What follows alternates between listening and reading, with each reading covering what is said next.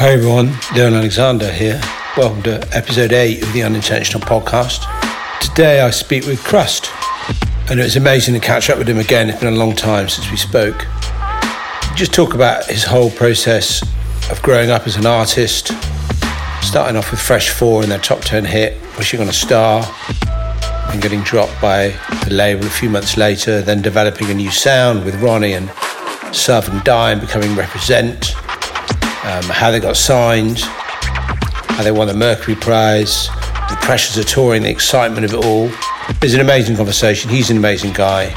I hope you enjoyed this as much as I did. Thanks for listening.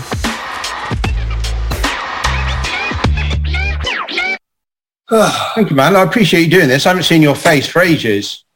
I see you now and again on Gloucester Road. Yeah, exactly. Yeah, I'm a Gloucester Road boy. I've been, 55 now. I don't think I've really ever not lived near the Gloucester Road, you know. Okay. It's just kind of, it seems to be the central artery for me, definitely. Yeah. I appreciate you doing this. So, the basic gist is, I've been talking about writing a book for about, 25 years, and I haven't got around to it, and I probably never will, is the truth. And maybe I will, we'll see. But a mate of mine suggested, why don't I just talk to people and put it online? And then each one I've done has been slightly more together and professional than the last, and each one has reached slightly more people than the last, and clearly there's a good demand for it. You're the first person I've interviewed on this that isn't someone I've known really well. So it's quite an interesting little experiment. But for me, you're a super important voice in the process of everything Bristol and generally, national and international. And of course, we bumped into each other at various stages of your career in various places. So what I do is I just start at a point and see where it takes us, basically, if that's all right. And the first time I met you, I don't expect you to remember this, was probably at Mickey B's place, Jodie's dad's, in a kind of early Fresh 4 days somewhere, I reckon. Right. Because we were using Jodie's studio, Sol Ray and I were using Jodie's studio to write music in. And a lot of people were hanging out in Mickey B's kitchen around that kind of period. Yeah. And then suddenly you're on the telly. And I walked into pubs and your music was playing, and, you were on MTV and whatever all the video things were and stuff like that. And then there was a sort of gap, and then we met again in Miami about 6 years later. I remember the Miami one. Yeah. And that was when, it was going off, you guys. But I just thought I'd start with a Fresh 4 thing, if that's all right, because that was a kind of, that was a real starting point. And after the kind of Massive Attack thing was like the next, thing to come out of Bristol that really woke people up to, all the different things that were going on. So talk me through that a bit if you want to. Well, I grew up in Norwest, so there wasn't much sort of anything going on there in the way of culture. And, I grew up in a sort of a musical household, and I was about 12, 13, and I was a little rude boy. I was into the specials, whole mod thing. So the roll-ups and Doc Martens and stuff. Yeah. And that was working out all right. And then, you get to about 14 and life's changed a little bit. And my brother, one day, me and my brothers were sat in my mum's front room, just hanging out, a few of us. My older brother, I got an older brother, he just comes in the room and he just gives us this VHS cassette tape. He says, watch this. And we're like, look at the cover, and it's got this thing called, it's all graffiti painting, it's called Wildstar. And we're like, what's this? He goes, just watch it. And we're like, all right. So we put it in and we watched this thing.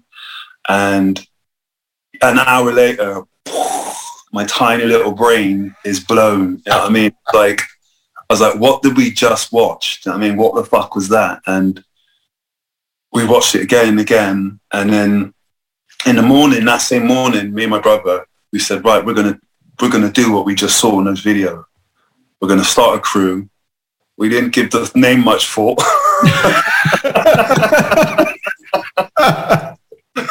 We were like, let's just do it. And the next day we had a meeting in my mum's front garden, and we invited people that saw the video and a few others, and said, right, we're going to do this B-boy thing. You saw the video, you saw the same thing we saw. Who's in? Let's go. And, a few people put their hands up, ones who didn't left. And that was really the start of this kind of adventure, really. We just copied what we saw in the video. We went to the school the next day. It's all happened really quick. It was like boom, boom, boom.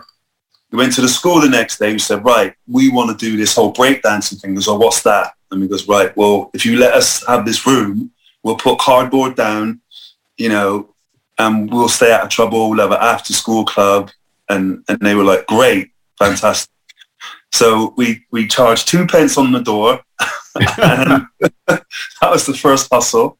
And then we did that, like almost every 2-3 weeks, we'd hold a little party, breakdancing. And sure enough, people came. Kids in school were intrigued by it. Some of them already knew what breakdancing was, and they would come and do their breakdance moves. And, we do beatboxing, start rapping and stuff. And then, that was my last year in school.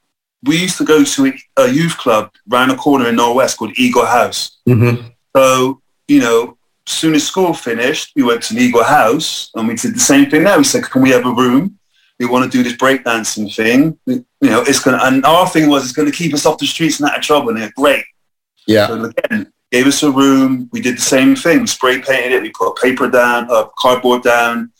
But this time we had grown a little bit and we managed to get a turntable. So we had one turntable. We had, one mixer and a couple of records. We started doing this thing once. We started doing the back room every week, but then we started holding a party. So we clubbed together and we got our parents to support us, and we bought another turntable and a realistic mixer and some speakers, and we started to hold our own parties in there. And that went on for about 8 or 9 months, maybe a year. And we got all the surrounding crews. By then there was crews. There's the Tottenham crew, the Parkcliffe crew, Wittywood crew, Bearminster crew. We just invited them all up, and every month we'd have a party, and we'd have breakdance burn-offs, and we'd have DJs scratching competitions, that sort of thing, rapping. And it was just like what we saw on the video. And that went on for a while. And then one day, my brother, a few of us were walking down through Victoria Park going into town. And we walked past these row of squats. And so we know these squats because there's a shop there called Sid's.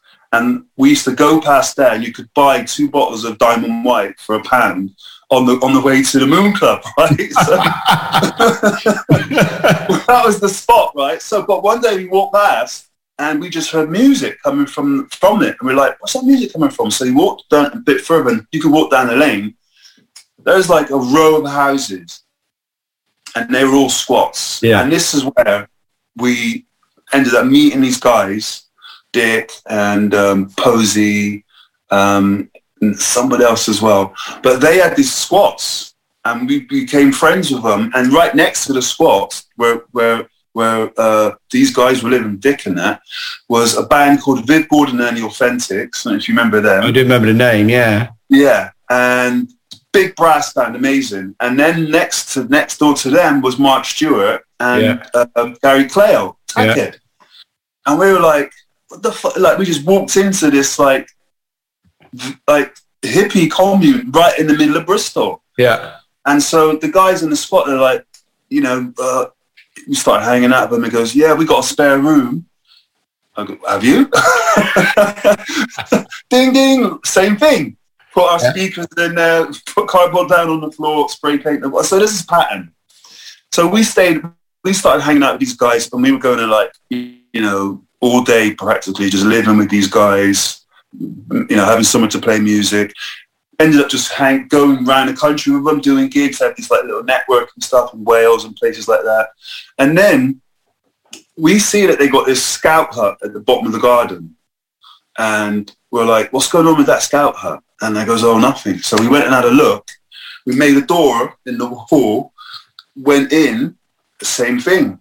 It was like this big empty space. We're like, right, we're going to hold parties in here every month now. But this time, we were at that stage now. We know people. We've been around town. We've met all the massive guys, John Stapleton, Too Bad, FBI, all those people. And we're like, right, we're going to invite you guys to come over here and play in our warehouse. And so that's what we did. We cleaned it up. We put tarpaulin on the roof, and we started to hold parties in there once a month. And that just got bigger and bigger and bigger. And then after about almost a year of that, my brother's like, I got this idea. Flynn's like, I got this idea. I want to, because one of the big things we were doing back then, you mix a cappella with another tune, hip hop tune, a house tune, and you kind of, it's like you're doing your own live remix, like your own mashup. And he's like, right, I got this idea. I want to mix funky drummer, phaso riding high, and I want to put this vocal over the top of it. We're like, can you do that? You know what I mean? It's like, we didn't know how to produce, we didn't know about sampling or anything. It just sounded like a really interesting idea. You know, and he was like, yeah, I'm going to do it. And it's like, oh, you're going to do it? He goes, oh, this Smith and Mighty guys, they got a studio, they make music. And it's like, oh, all right. So sure enough, he goes to see them, explains his idea. And then he's in the studio working on this track for about a year. And after about a year working on this track, he's bringing it back on cassettes and we're all listening to it. But Flynn is the one in the studio with those guys. Yeah. You know, once a week, twice a week. And then boom, the track's finished. And the Smith and Mighty's manager at the time was Erskine Thompson. And he hears it and he's like, the story is he phones Mick Clark from Virgin and says, hey Mick, I got the next big thing for you. And this is all on his answer machine apparently. And he just plays the tune on Mick Clark's answer machine and puts the phone down.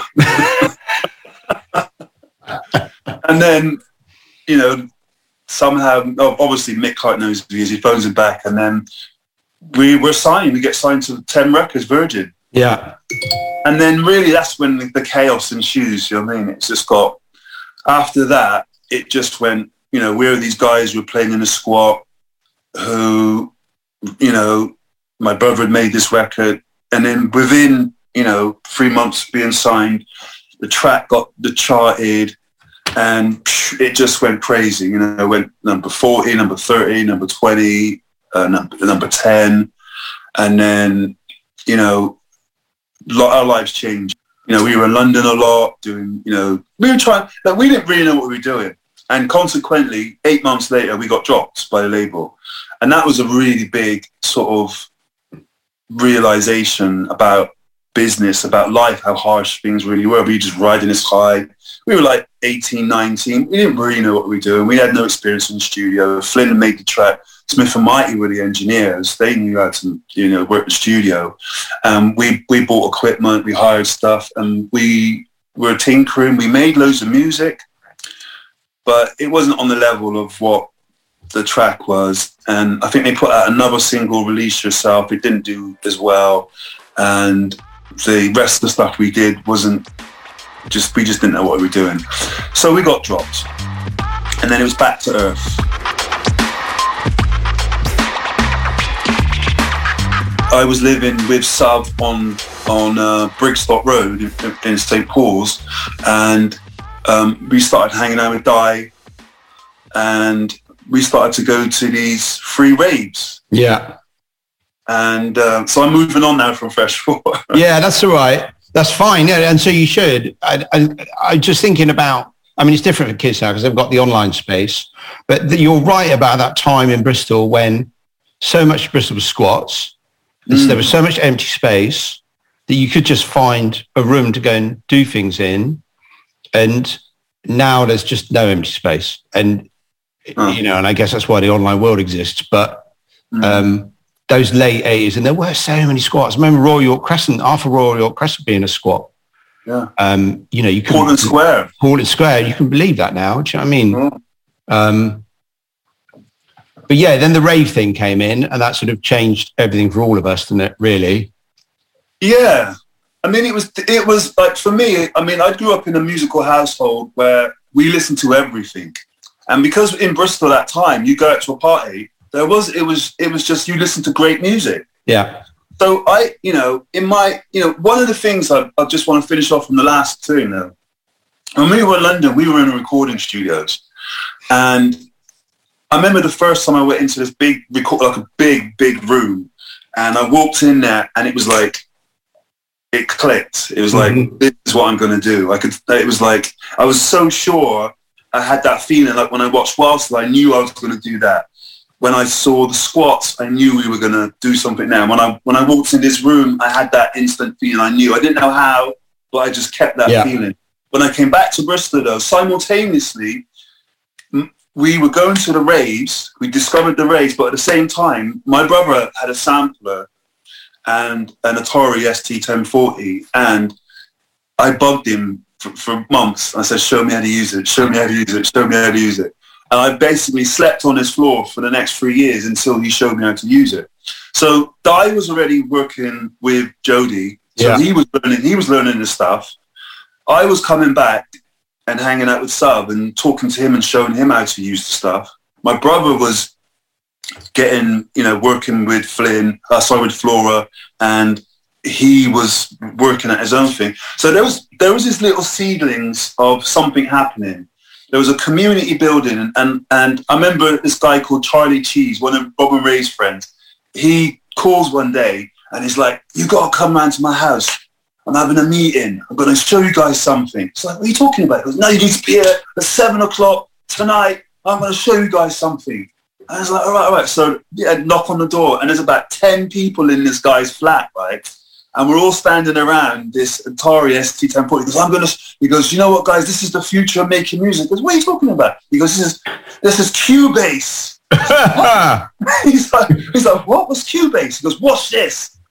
And I'd seen Notator before that, and it was a horrible thing to use. I was like, I couldn't even begin to fathom it. Yeah. But what he showed us for Cubase, it was like revolutionary. And he goes, after his demonstration, he goes, look, anyway, I gave everybody a disc. And I remember it was the who's who at that time. I think Peter D was there, Bonnet was there, I was there, a few other people was there that went on, and some of them didn't go on to make music. But it was like, that was the inception point of the whole thing, right? And so I was like totally blown away. I went back to my brother. I said, look, we got to start using this. Started plugging it in. And then because we were so close to Rob and Ray, me, Di and Sub, because I lived on Brigstock Road, we used to just go around, knock on Rob and Ray's door. And it's like, can we come and hang out? And they were like, yeah. So graciously, they let us hang out, but we were obviously these annoying kids. Do you know what I mean? Just they go, look, we got a back room. Have the back room. They put an Atari in there, a couple of speakers, and an FZ sampler, and boom, we had our first, studio to hang out in. While that was going on, though, like you said, the raves were kicking off. And we started to go to the raves with Rob and Ray, like every Thursday, Friday, Saturday, Sunday, all these weekend things. And there was me, Di and Sub, Rob and Ray, Peter D, and every week we're going out to these raves. We're listening to this music, and we were like the breakbeat kids, So we were like scratch DJs, breakbeat kids, and we'd be hearing this. We'd be hearing massive, like the Wild Birds back in the days, where people cut up these two records, right? We're in the rave now, and we would be hearing some of these breaks that we heard these guys in these rave tunes. And we're like, what the fuck is this? Like, either we are, and then boom, boom, and then the break, and it's like, what's going on? What is this? And we're like, this is nuts, right? And so we kind of just followed the thread. Every time we heard one of these tunes, we would go out to the decks and see if we could find out who they were. And, it got to a point now where we go to the raves. I mean, we were having fun in that, but every time we heard one of these tunes with a break in it that we recognized, we prick our ears up and be like, what is this? What is it? We had to figure it out. And so eventually we come back from the raves and we go back to Robin Ray's and we just start experimenting ourselves in the studio. We had all the breaks. We were scratch DJs. Yeah. We had all the, so we started sampling the breaks and trying to figure out, you know, what we were hearing and trying to sort of emulate it in a way. And so that's kind of how we started getting into this whole production thing. And for us, it took about 4 or 5 years, but finally we kind of got something that was kind of the very, very early stages of jungle techno. And we were just experimenting, pushing buttons, feeding back the energy that we were feeling in the raves, but trying to also understand what our experience was in hip hop and dive with his experience and sub with his experience. And then we kind of mashed these things together. Mash them all together, yeah. Yeah. And it was like, it was just this weird stuff. Sometimes it sounded like techno, sometimes it sounded like a bit reggae, but a lot of it had the forward to the floor, you know, and it was just really, really experimental. Nothing that we could put out, but there was loads of ideas there. And it got to a point now where we had so much stuff, you know, we got confident. We kind of sort of had an idea of what we were doing. We could build an intro, a drop, and, you know, an outro. And we just had tons of material. We're like, right, we need to do something with it. One day, Sub comes round and he says, I just met this guy called Ronnie. And he's like, he's talking about he wants to start a label. I'm like, really? Let's all have a meeting. Really, it was really just like that. Ronnie, I'd known him, I've never met him. And I met him, his brother used to provide the sound system for our squats in. Right, okay. Yeah. He used to come along, and that's kind of initially how I kind of met him, or we met each other. But then fast forward, you know, I just see him in the ends and that, we say hello and whatever. But we never really spoke. We never really sat down and said, blah, blah, blah, blah. But that day, he was like, right, let's have a meeting. So we had a meeting in my flat on Ashley Road. And he came round and we go, right, you know, we just started talking. We played some of our tunes. He played some of his tunes. And they were exactly the same. It was like nuts. He had batches and batches of tunes of the same kind of jungle thing that we were doing. But from his point of view, we're like, this is nuts. And we just sat there and we just chatted. And that was, from that day onwards, the four of us were pretty much inseparable. Yeah. So it's like you kind of met each other, and turns out you'd been experimenting in similar ways and bringing in the similar styles and that kind of thing. Yeah, his brother was Andrew from UD4. Ah, okay, right. So he was the same thing we were doing, cutting up breaks. He was doing on his brother's turntable. So he had the records, he had the breaks. He knew all the breaks. He went a step further though. He actually knew the names of the breaks. But we never knew I never knew the names of the breaks. I knew the breaks. I had them all, but he went deep. He knew the name. And one time I played, he goes, oh, that's versatility break. Oh, this is that break. I'm like, all right. He knew his game. So it just felt like a natural fit, you know, and we just started talking, and, you know, we tried to, once we joined and we started collaborating, we started hanging out in his studio, he started hanging out in ours, we started making tunes together, Ronnie and Di started working on stuff together, Ronnie and Sav, me and Don, and we had this thing going. And then it was like, maybe like 8-9 months went past, and again, another batch of tunes came around. It just got to a point now, it was like, all right, let's start sending this stuff out. And this is the days when you sent out DAT tapes. Yeah. Right? So we're sending out DAT tapes, and nothing's happening. No one's interested. No one gets the music. People are telling us to change our style, change your name. And, yeah. You know, you always know you're onto a good thing when people start telling you that, though, if they don't get it. Yeah. And it was like, it was really kind of like that. Nobody got it. Like nobody. And it was a bit disheartening. And in the end, it was like, we just said, fuck it, let's just do it ourselves. Yeah. And like, how are we going to do it? It's like, well, we'll figure it out. You know, we figured out how to make music. We can figure out how to create a label. So We created a name, Full Cycle, you know, and one of the events that, you know, kind of is synonymous with us is the Glastonbury meeting, where we all hung out at Glastonbury for a weekend. And that was the day where we really solidified the relationship and made that. What was that then? Yeah, you're really pushing me now. I'm no good with dates. Right, fair enough. That's all right. But it's got to be real early 90s. Like 93, really, 92. Probably yeah, 90. Well, let's say early 90s. That's fine, mate. No, it's no stress. Yeah.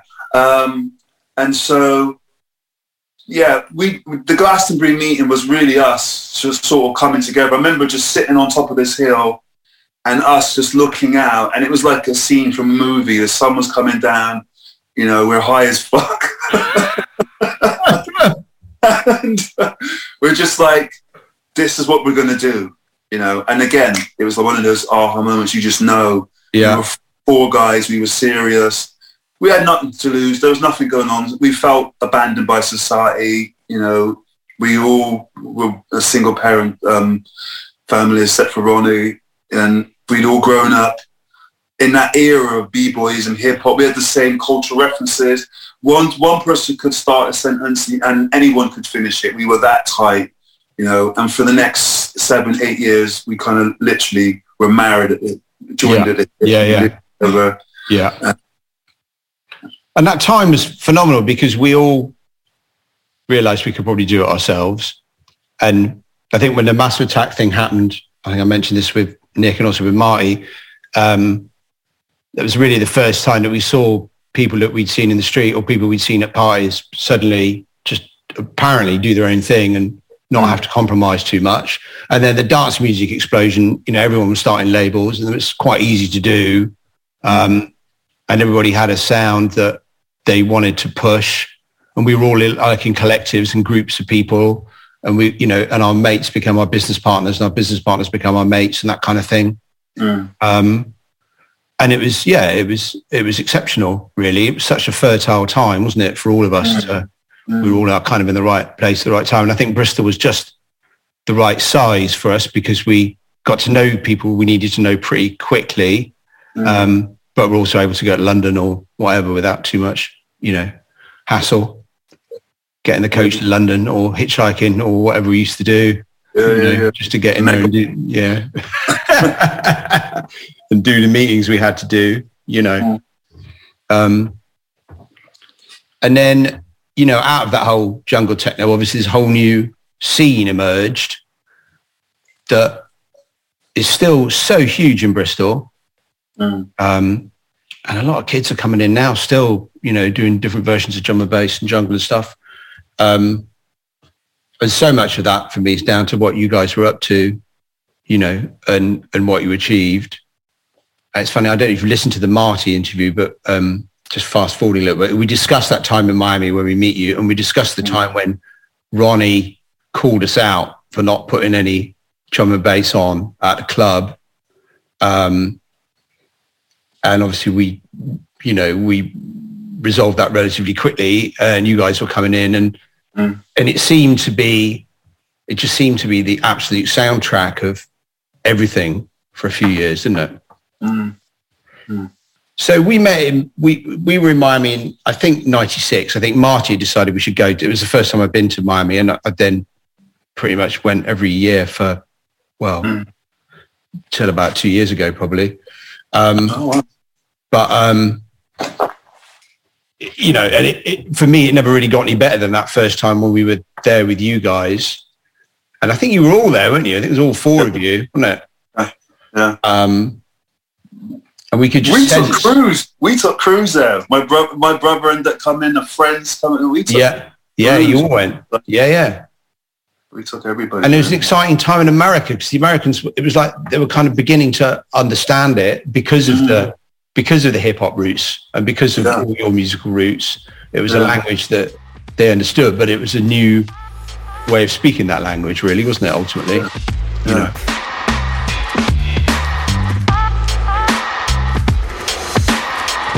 So in terms of the represent thing, once you'd all solidified as a unit and decided that you were going to be this thing? How did all that evolve from there? Well, once we started our label, we got approached by Brian G and Jumping Jack Frost. They'd heard a tape, a mix, a demo that Ronnie had managed to get to them, and we ended up getting signed to V Records. At that time we had so much music, and a lot of it wasn't full cycle style. So we had like a full cycle style of music. We also had this other style that we were doing as well, and that was kind of more suited to V. So we had this double sort of prong attack, and that was very unique because we were in Bristol, and the Bristol thing, kind of because of the Massive guys and what Portishead and Tricky were doing, it kind of like opened the door, and we were doing our thing, and our thing was kind of like this experimental. We were coming through doing our thing, but with the jungle thing, with Brian G and Jumping Jack Frost being these huge stars in London, it was important that we kind of not get brought in, but we were kind of introduced to the London scene through those guys, through V Records. And they kind of almost sort of gave us that seal of approval. Because we were sending that tunes to some of the London cats, and they weren't getting it either. But when Brian G and Frost was playing it, it was a different thing. So all of a sudden now, the whole thing's kind of, getting exposed on a whole nother level. We're getting a lot of exposure. We're doing Galaxy Radio. We're being invited up to do One in the Jungle at the time, Radio 1. Yeah. And then all of a sudden, we're doing remixes like every week. We're almost doing a remix every week. It's really ridiculous. And I start getting making friends with James Lavelle from MoX, and we're doing remixes for him. We're doing remixes for Talking Loud, and all of a sudden, James is like, "Yeah, I want to sign you." And it's like, "What do you mean sign me?" He's like, "What's that about?" I'm really understanding. And he's like, we got our own label. It's like, "No, we're good." And he's like, "No, let's talk about doing an album on MoX." And I'm like, "I love MoX. Let's talk about that then." And so we start talking about doing, a project with MoX, and I'm not sure what happened, but it just broke down and it just didn't materialize. Boom, Talking Loud, Giles Peterson. We get a call from Peterson and Paul Martin. "Yeah, we want to talk to you guys. What's going on?" And I remember, like, me and Ronnie we had a meeting with Giles Peterson and Paul Martin, and they invite us in. And so you got to imagine, we're the epitome of Bristol blaggers by now, right? We're so confident. We've got, we're just, do you know what I mean? We've grown up around Surf Mighty, around Massive, around Tricky, around where you learn in the gift of the gab. We're always getting into, the Moon Club for half price or whatever. But do you know what I mean? Because we're just blagging it. And so we get invited to this meeting, and me and Ronnie just go at them for an hour. We don't even let them talk, right? And we just talk to them about these plans that we got, right? Yeah, we've got this album thing we want to do. We got this thing we want to say. We've got this live thing we want. And we just sold them this whole project, you know what I mean? That we kind of just made up on the spot, right? And it was like... But the thing about it was we were so in sync by then. Like I said, Ronnie would say something, I would finish it. I would say something, and it was just like boom, boom, boom, boom, boom. And that became the way that we ran our... because me and Ronnie did the bulk of the media interviews for the whole Represent thing. And so, boom, boom, boom, we just got used to this whole tag teaming thing. So, boom, in the meeting, they were kind of like, these guys are serious. They got something, like, we need to... And boom, they offered us the deal. And, Ronnie signed to represent. Well, the actual project at the time was called State of the Art. We didn't have the name Represent at the time, Right?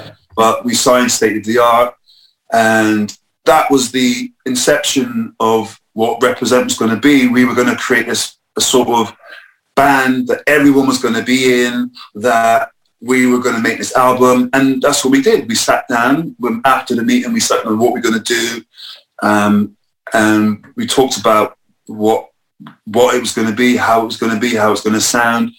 And Ronnie kind of went to work creating the skeletons, creating the bulk of the project, and then everyone would come in. On any one day, Di would be there, I would be there, Sub would be there. But Honor was someone who was around us at the time, amazing voice, like us, strong, energetic, powerful black woman.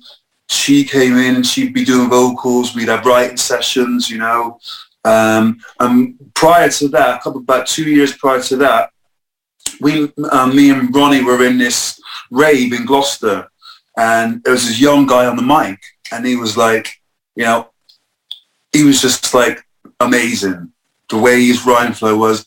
And Ronnie kept nudging me. Every time he would get on the mic, Ronnie would be nudging me. He's like, go and get him, go and get him. And I go, what? What's he talking about? He goes, go and fucking get that guy. We need to get that guy. And I was like, what are you talking about? And then Ronnie goes up to the guy, goes, listen, man. And he just sort of just pulled him to the side, and he's like, right, we're doing this thing. We got this label. We got this we got this DJ thing we want to do. We need you. And it was Dynamite. Yeah. And he was like, we need you to be our MC. Do you know what I mean? And so, boom, Dynamite was in, and he was on the road with us DJing. He came on the first full cycle tour that me, Ronnie, and Di did. We drove around Europe in the back of a Mini. Oh my God. And this is the day. I was over a Mini or a Clio. It was a small car. It was terrible.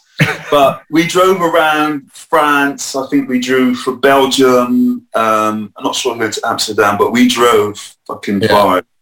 It was an experience. And this is the time when we had big metal. You remember metal record boxes? Yeah. But there's 2 metal record boxes filled with dub plates, bags, In a Clio. Yeah, in a Clio. 3 of us are over 6 foot. So that was an experience, but it was great fun. Good bonding experience. Yeah, definitely. And that was like, so by the time we came to Represent, Dynamite would be in the studio with us. Everyone was in the studio, and it was a hive of activity. We were in the Eastern Business Centre, and we had a studio in there, and it was just a hive of activity for the next sort of 2 years, just writing this material and kind of finishing it and delivering it. And when the record came out, didn't really do much. Like no one, again, it was like, it was all right. We were touring with Galliano and Sean Lee. We were doing like a lot of Talking Loud exposés and shows and stuff, DJing and playing the records. But it wasn't until we actually got the band together that things started to sort of change a little bit, because we were DJing and we were good at what we were doing. Dynamite would come on, he would DJ, Only would sing us stuff, and we had that kind of thing, but it wasn't like the band. We started doing the band, and that's when, like I said, things started to change. We started to get booked to do these things. I remember the very first show we did was in Laser Drum in London, and we had these sort of outfits on, these like goggles, and we were and it was a terrible show. It was a terrible show. I remember, like, no one would look up. It was just terrible. But it was the first show. We'd learned, a little bit about stage presence. And so we went back to the drawing board. We really looked at how we could make it feel a bit more better, more exciting. And we kind of rebuilt it. And by this time now, we started rehearsing in Channel House in Barton Hill, and we just got good. We just practiced every day. We got good, and we started doing more shows. We got invited to do Universe, and that was a big show for us. Yeah. That was a lot better. And then it kind of built up. And then we got nominated for the Mercury. Yeah. And that was when everything changed. Yeah. We were building up, but when we had the nomination, there was a buzz, like the first, jungle experimental being nominated for this whole thing. And I remember going to because when you're invited, you get invited to the nominees party. So there's a Friday afternoon, there's a nominees party, and we're walking through this thing, and it was the first sort of big celebrity event we kind of went to, and I was like, there's Robbie Williams, there's so-and-so over there, there's so, and it was like, fucking hell, mate, we made it. You've arrived. we reached. And so, we were all starstruck and that, and it was a big deal, and we were like, well, it's nice, but let's get back to what we know how to do. So we kind of put that to the side, carried on doing what we were doing. And then we get Simon Goff's our manager at the time. So Simon's like, you guys have been invited to play the Mercury Music Awards. He goes, what? What are you talking about? Like, yeah, you guys are going to be doing the show. He's like, wow, we better fucking practice and get good. We better go on it. So we got a couple of shows to do before then. So we're just practicing. We get pretty good. And, I remember we're all there, we're sat down at the table at the awards, again, who's who, everybody there. And we got this huge table, there's us lot, Frosty, there's Photech there, there's Bill Riley, there's the record company. And it was a good vibe, it was exciting. Yeah. We were just happy to be there. We never thought we had a hope in hell. We were it just felt too early for us to be winning something like that. Yeah. But we were just there, just drinking, having a laugh, just enjoying it. Everyone's suited and booted, and then they go, right, they're giving out the names for the thing, and all of a sudden they said, the winner, and it's Jules Holland. He goes, and the winner is Represent, and we're like, did he say Russ? And we're shocked, no one's like, we're like looking around, and I could see Ronnie looked and I looked like, did he just say us? Like, have we won? Oh my God, we won! And we're like, and if you see the video back, like, I'm in shock all the way up. I'm walking up to the thing, I'm like, oh. Like I'm a guy in a goldfish bowl, do you know what I mean? And then it was a surreal moment for about a week. Like, what's just happened? I remember walking down Picton Street the day after it happened. I remember it so well. And these two cars, one was going up Picton Street, one was going down. And it's quite a narrow road. And they literally just stopped.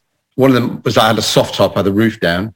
And they were just shouting at each other about how you just won the Mercury. And like the whole of that Montpellier area was just like, it was such a massive buzz for so many people in Bristol who didn't, know you, but everyone was kind of rooting for you.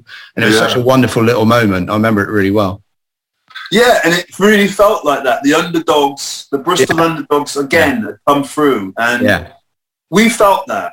We felt like the whole country was rooting for us, do you know what I mean? Like, afterwards, we won it, do you know what I mean? Because when we played the show, everyone got fun. It was like you could see, no one could quite get it, but when we played, and Jules introduced and we played, you could see people trying to get it, do you know what I mean? Trying to get it. And they're like, and it was like this new emerging culture that had come up by itself, had finally, got a light shone on it, and people were like, there's this thing that, has proven itself. Do you know what I mean? Because we did the work, we did the steps, we earned our stripes. And I think, like Massive and like Soul to Soul and like, all the other indie bands that come up from nothing, who had that rebellious spirit, who had that, first to just do something and have some sort of significance and just have that feeling of knowing that you don't need to be part of society. You can create your own culture and still be valuable, and still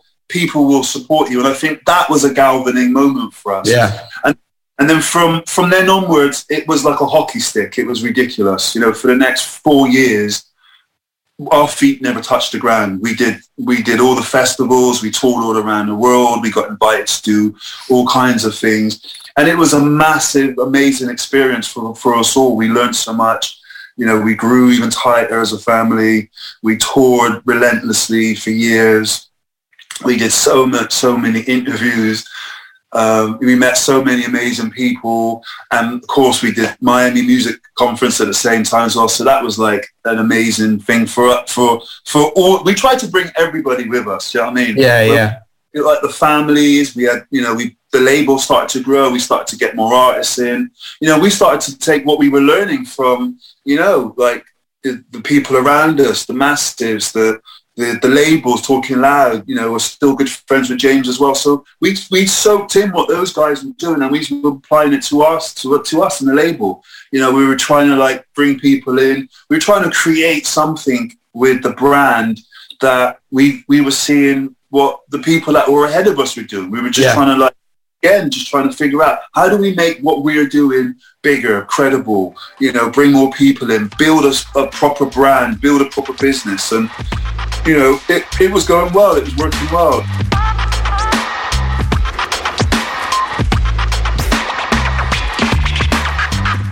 I think the thing that was difficult, it was not being able to work the way that we'd worked. Yeah. And eventually the touring got the best of us. It was like, it was relentless and it was tiring. And, we weren't naturally, some bands are created on the road. Yeah. And that's what they do. They're really good at that. I imagine Kings of Leon are like that, Foo Fighters, they love that on the road. Yeah. And that's where they grow and thrive. We weren't. We were studio guys. Yeah. We like sitting in dark rooms, pushing buttons and making beats. Like that is where we were in our element. And I think that a natural, I won't say depression, but there's like a natural thing that when you don't get that, because that's how of course, the hour you're on stage, you get that rush of endorphins, but we sometimes we'd be traveling for 10 hours to do that 1 hour gig. Yeah. And we're not going home, we're going somewhere else. Yeah. This is going on for 3 weeks. And then when you come back home from that, you're tired. You can't go to the studio. So after about 4 or 5 years of that, it's like, right, we need to change. We need to do something else. So we had a break. Everybody came back. We had a break. But by then you can see there's, things are fragmented a little bit. Relationships, business, label, work, the content was not getting, we're not putting out music. We're on the road too much. Yeah. And, things had to change, and things started to change after that. We did the next album all together. We had a bit more of a longer break. But yeah, I think as well, there's lots of things that were changing. Yeah. Vinyl started to change, it became digital. Business models started to change. We weren't really prepared for that. So there was a lot of business stuff that was happening that we weren't prepared for. Music, we weren't as prolific, and we weren't the new kids on the block anymore. And jungle wasn't the new sound anymore. Dubstep was starting to creep in, and other people. England wasn't the center. England was still the center for jungle, but the Brazilians were coming in now. Yeah. The Americans were coming in now. We were spending a lot of time in America. We were touring relentlessly in America. We spending a lot of time in New York, a lot of time in LA, Miami, and we could see things were changing really fast. The Japanese as well. We were spending a lot of time touring through Japan, down Australia, and you could see the movement was spreading. People we started to get demos from all around the world. We started to some of the gigs we were going to. We were, when we first started going around the world, there was a lot of British people there opening up for us. The next time you went around, there was a lot of homegrown people opening up with us, playing their own versions. So we could see this whole thing changing. You could see radios, people doing their own magazines. This industry started to grow and sprout. And it was amazing. This thing that we were part of. Yeah. 4 guys kicking cans around in St. Paul's. All of a sudden, we're in Manhattan. Yeah. And people were like, "Is that Ronnie Size?" It was like, it was bizarre. Do you know what I'm saying? Yeah. And it is phenomenal. And the whole thing, it's probably like 10 years or something where you go through that process. 1 minute you're, as you say, sat in a spare bedroom trying to work something out, and the next minute you're, on a plane somewhere trying to deliver the same thing, but to a different audience and in a different time zone. And touring does kill bands unless they're, as you said, unless they're built for it. And a lot of people aren't built for it. No. It is grim. I mean, to be fair, we were lucky. The first tour we did in America, the first tour we did in America was Ron, Die and Dynamite. We got invited to do a tour with a band called Soul Coffin. Mm-hmm. The drummer was a guy called Yuval Gabe. He ended up becoming a really great friend of ours and a drummer in Represent. He was in Camden Market, and a friend of ours, there's this guy called Horace, he used to have a cassette store selling all the rave tapes. Yuval bought a mixtape, I think, of Brian G or something like that. He heard our music. He was like, I want to meet these guys. I want them to open up for us and tour with America. So at the time, this is where, those indie bands, they're still probably doing it, but these indie bands, they would just tour relentlessly, do a college tour around America. So because it was too long, I think it was like about 8 weeks, Di couldn't do the whole thing. And they wanted me and Di to go together and said, no, we can't both go. We've got commitments. So Di went for 3 or 4 weeks, I think it was. And then I went for the other 2 or 3 or 4. Dynamite stayed there the whole time. And we just toured all around America. And that was amazing because we were playing to these indie rock crowds who had no idea what the music they were listening to. And that was great because that was a really taught me a lot about how to win crowds over. Yeah. It was a huge learning curve. And so that was our first tour. The next tour, I mean, and we were on the reason why I'm saying this is because we were on an amazing tour bus. Right? That made the difference. Yeah. Not a proper tour bus.